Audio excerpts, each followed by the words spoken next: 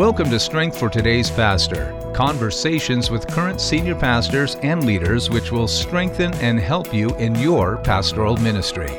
And now, here's your host, Bill Holdridge of Poiman Ministries. Welcome to podcast number 147. Today, I'm with Pastor Paul LeBoutillier, who is the founding pastor of Calvary Chapel, Ontario, Oregon, a church which began in December of 1990. Paul is known as a practical, filled with wisdom Bible teacher, dedicated to teaching the whole counsel of God. And Paul, welcome to the program. One of the things I appreciate about you and your teaching style is you don't teach just from the Bible, you teach the Bible. You know, I don't know if you thought of yourself that way, but that's the way I see you anyway.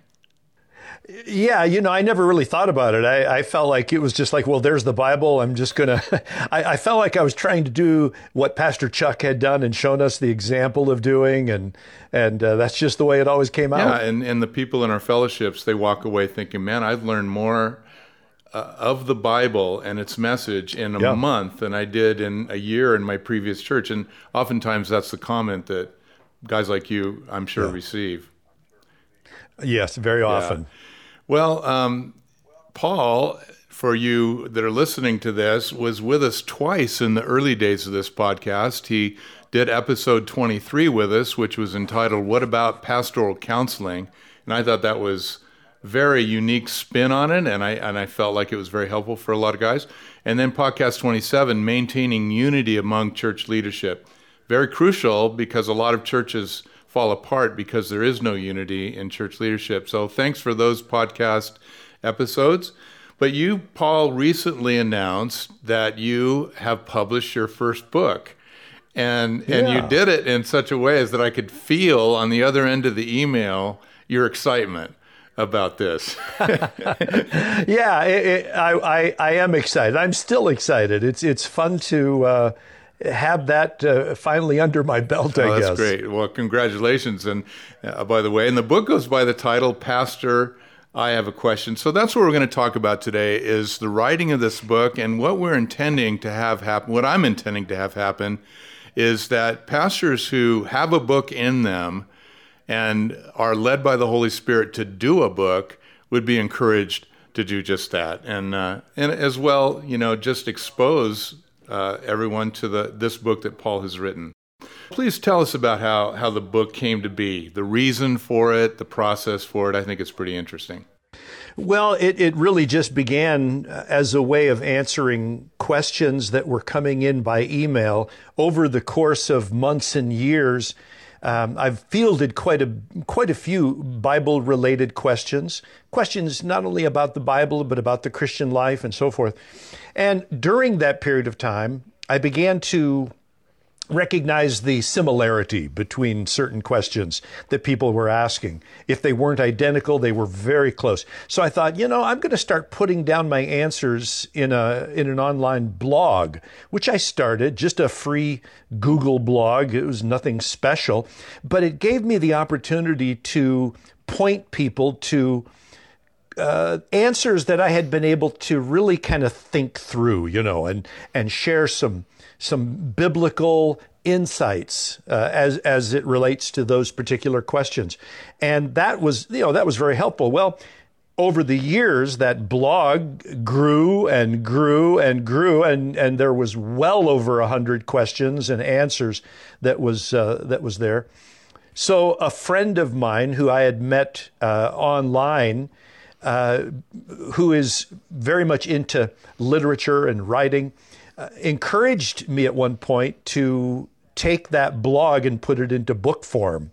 And she ended up becoming the editor that we used for the book, and took us about 2 years. And in the course of that time, of course, there were more questions and answers that came in. So the book ended up answering, or featuring, I should say, more than 150 Bible questions. So that's how it all came about. So she took the manuscript, which was basically the collection of questions, and you've organized it in a certain format so that you categorize your questions into, I think, 19 categories, right, of questions?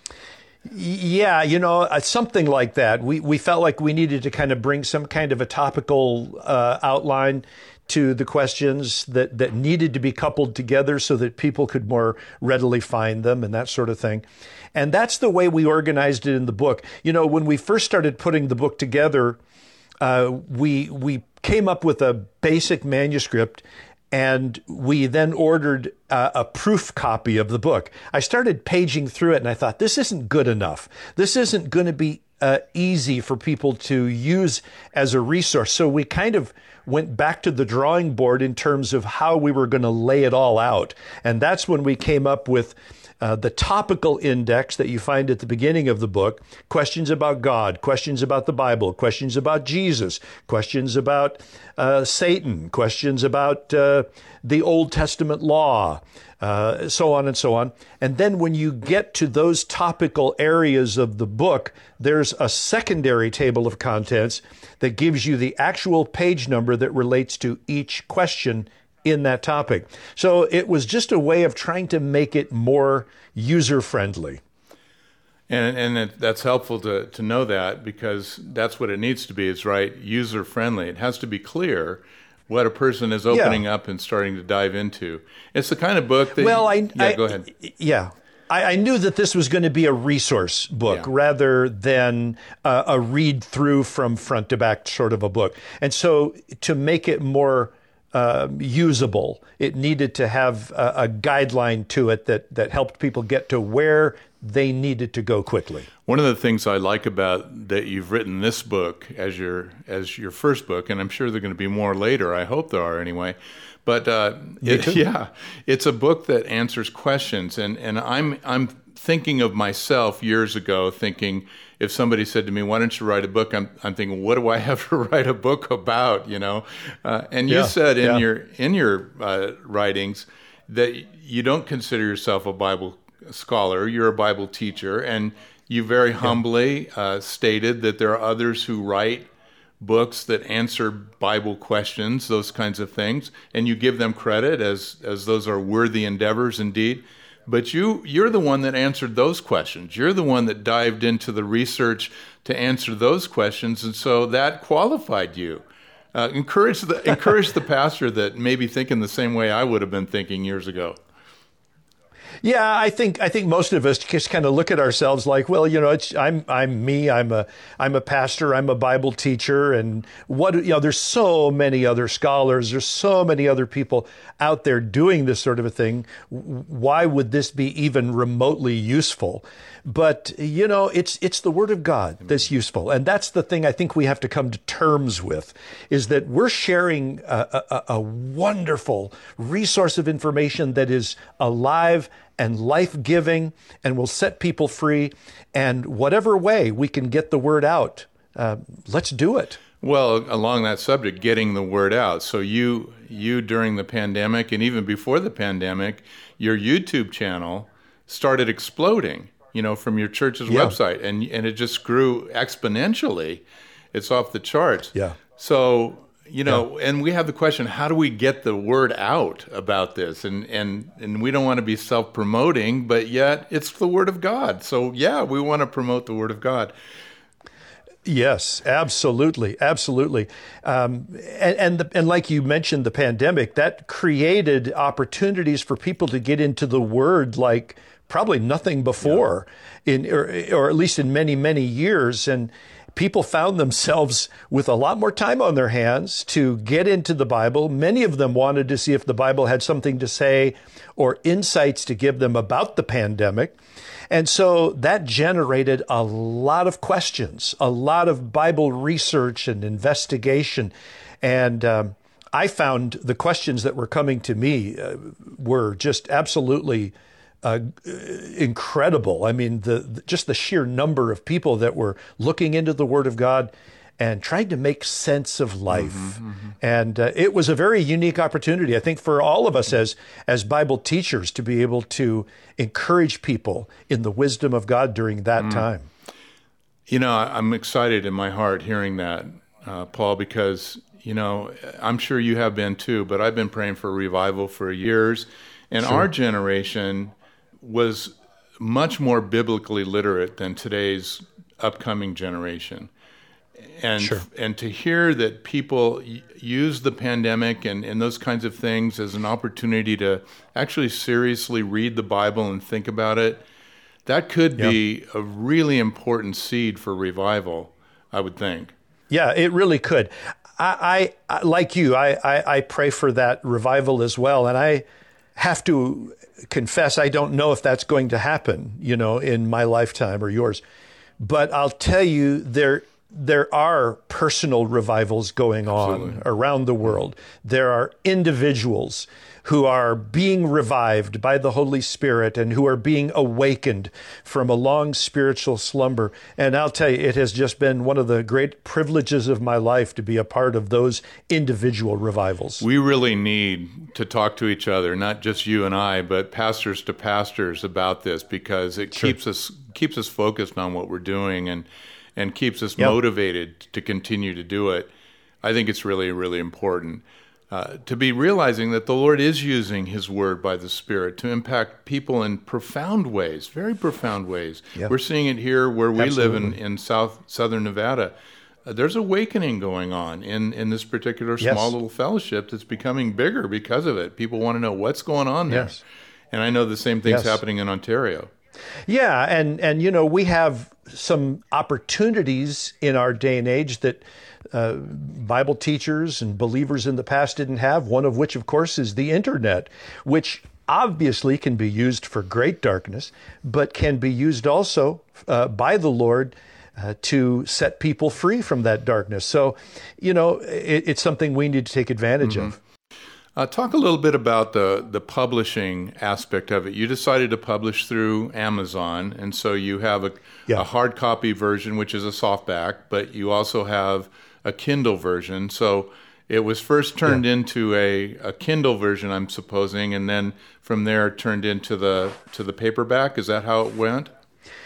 Yeah, roughly. I mean, we submitted the manuscripts for both the Kindle version and the paperback at the same time. It just takes longer for the paperback to go through kind of an approval process with Kindle. So it's called Kindle Direct Publishing, and it's essentially a means of self-publishing your book rather than having to sell it to a publisher and get their approval and so forth. You essentially go through the process yourself. And it's quite easy. And I was so fortunate the way things came together to have a wonderful editor that Janine Panetta was and is. In fact, we're starting to work on a second book. And and her brother just happened to be an artistic designer who put together the front cover of the book that I published. And the front cover photo happened to come from a gal who listens online from Florida, and I was perusing some of her beautiful pictures and asked permission to use one as the front cover. And so it just all came together so beautifully. But Amazon gives pastors a wonderful resource to be able to publish a book quite easily, and then they do all of the printing and distribution for you, and your book is literally available on a worldwide scale. So that's wonderful. I got a picture just the other day from a gal in Germany who took a picture of herself holding my book saying it arrived, and how thrilling was that, to see that I didn't even have to do anything. I wrote the book, I published it, and Amazon takes care of making sure it gets around the world.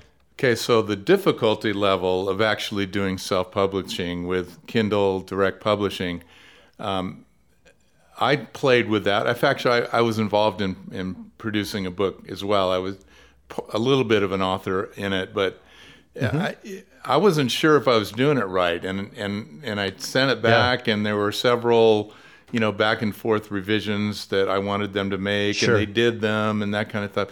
So. Honestly, I mean, I know you're telling me the truth, but how hard is it? How hard was it for you? Did you do it yourself, or did Janine do it?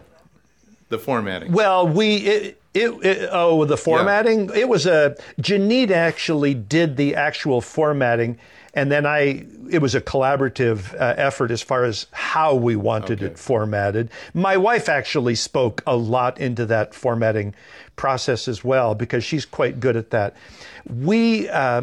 we got a subscription to an online program called Atticus. And Atticus is where you can actually do the composing of your book, you can do the formatting, and then Atticus is built in such a way that you can download then what they call the EPUB file that Amazon takes to then use as the manuscript for the final print. So that's the way we went about it. I actually composed my book in Google Documents.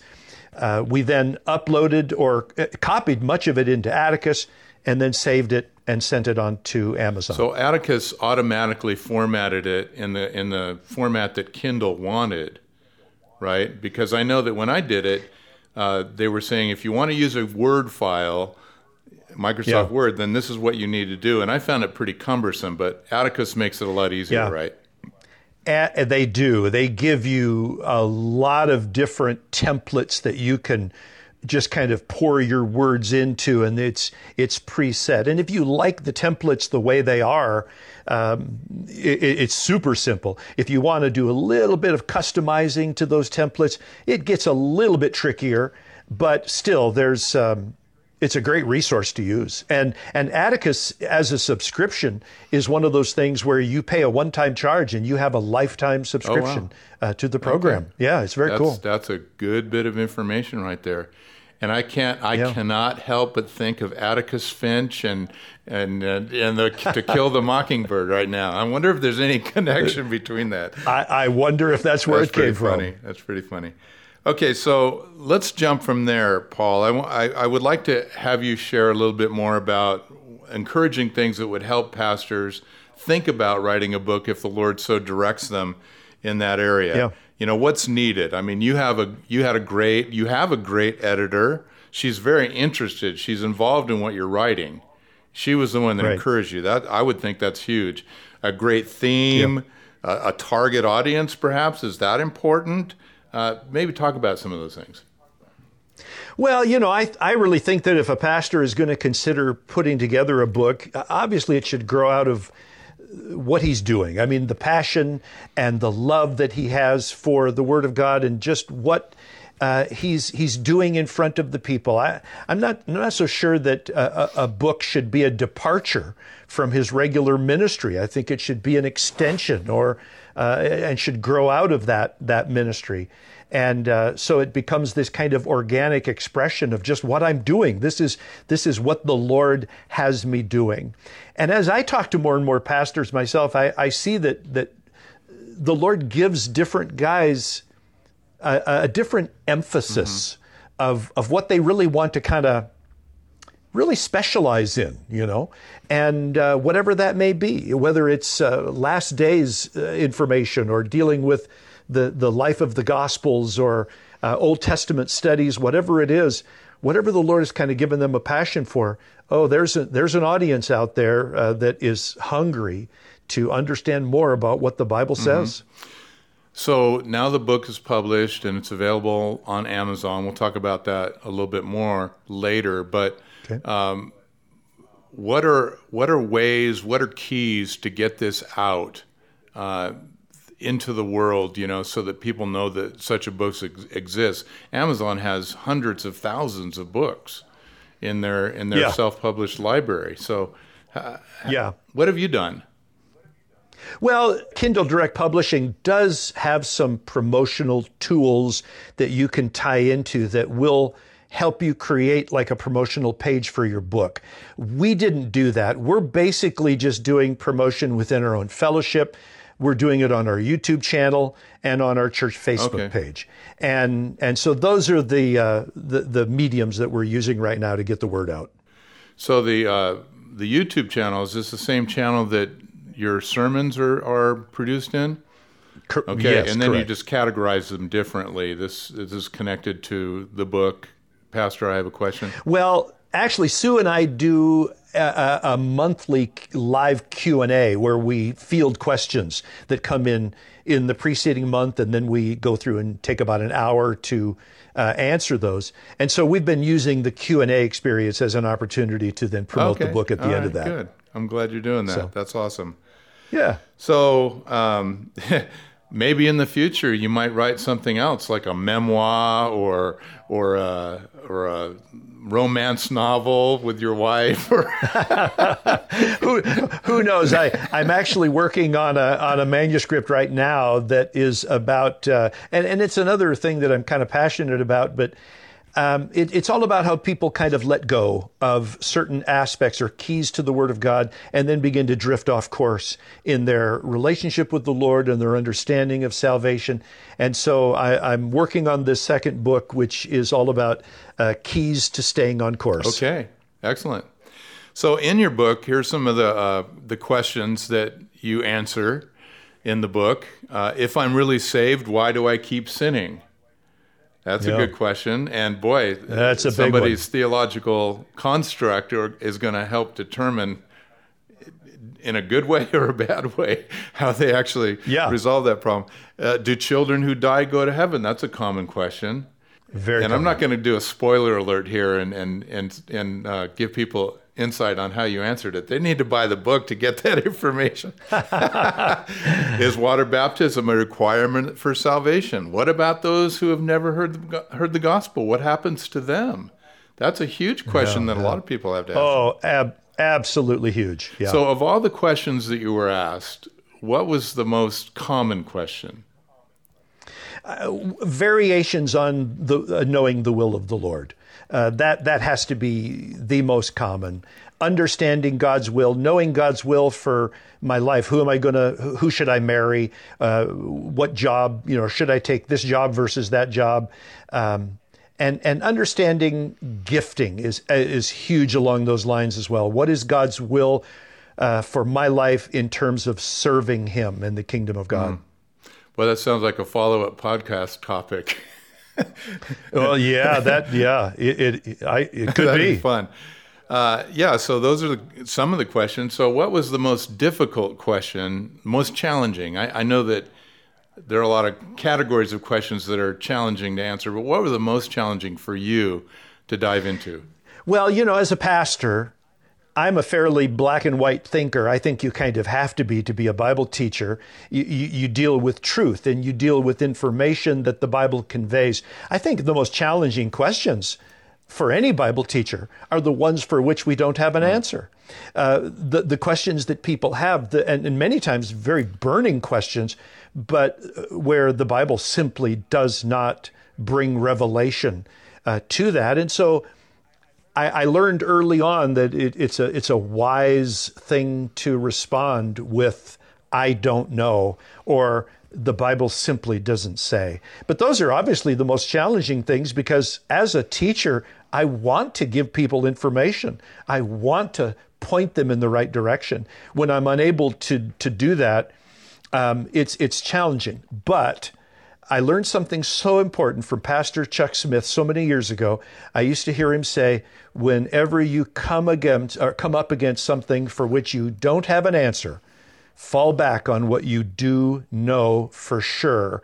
And that is such, not just a comfort, but a great piece of wisdom for resting in the wisdom and sovereignty of God. Mm-hmm. So that becomes an answer to the question, not necessarily the answer that they want from curiosity, but the answer that they need. Yeah.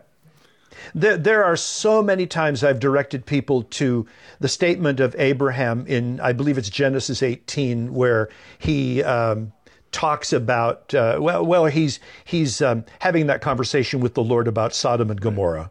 I think I've got the right chapter That's there, true. but as he's going back and forth about if you find so many righteous there, will you spare the city on their behalf? And there's this one statement that Abraham makes where he says, will not the judge of all the earth do right? And of course, it's a rhetorical question, but it demands the answer of yes. And there are times, many times, when we're asking questions in life that all we have to go on is the character of God.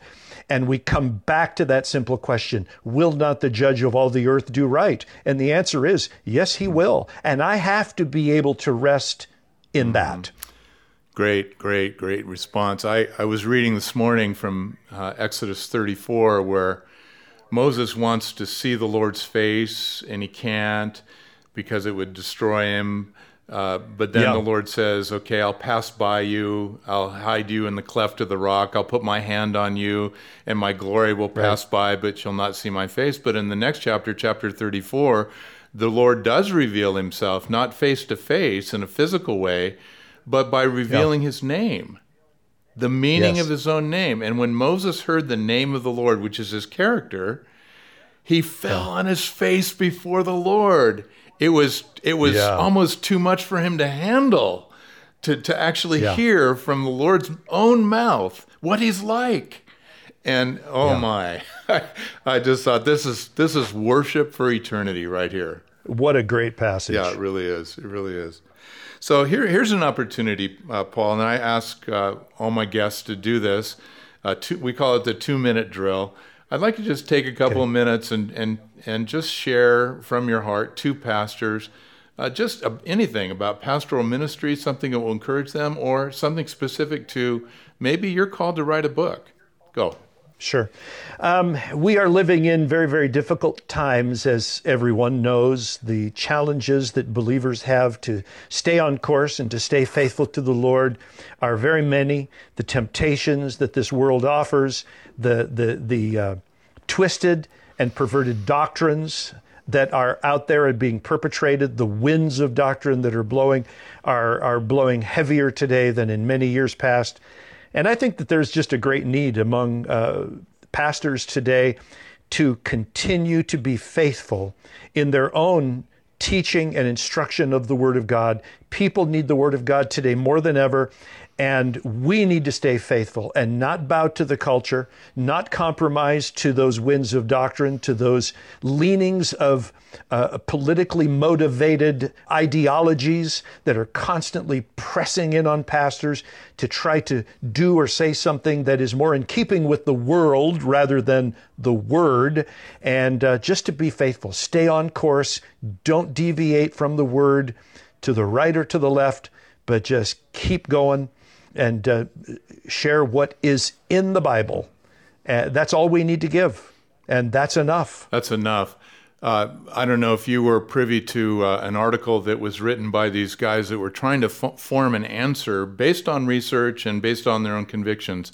But why is it that we are experiencing a serious decline in church affiliation and membership, so to speak, in these days? And why are there so many who once professed faith in Christ who are no longer professing faith in Christ? What happened to them?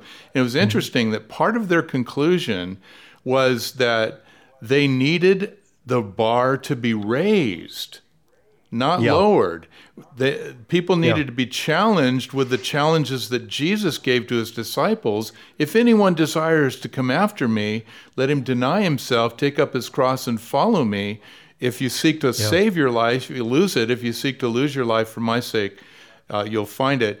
And those challenges to raise the bar. And there's nothing that raises the bar like the consistent exposition of the Word of God.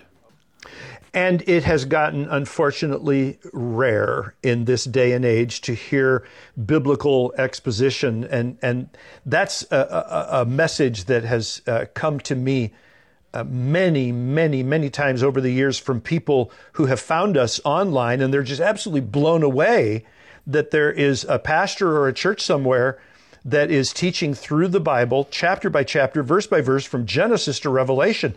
Now, in the Calvary chapels, this is a fairly everyday thing. We know that this is a hallmark of what it means to be a Calvary chapel, but there are so many other churches where they have just completely lost that whole idea of going through and teaching the Bible. They teach from the Bible or they preach from the Bible, but it's a hodgepodge of mix and match and cut and paste, and people don't learn any sort of consistent theological ideas that make their way through the Bible from Genesis to Revelation.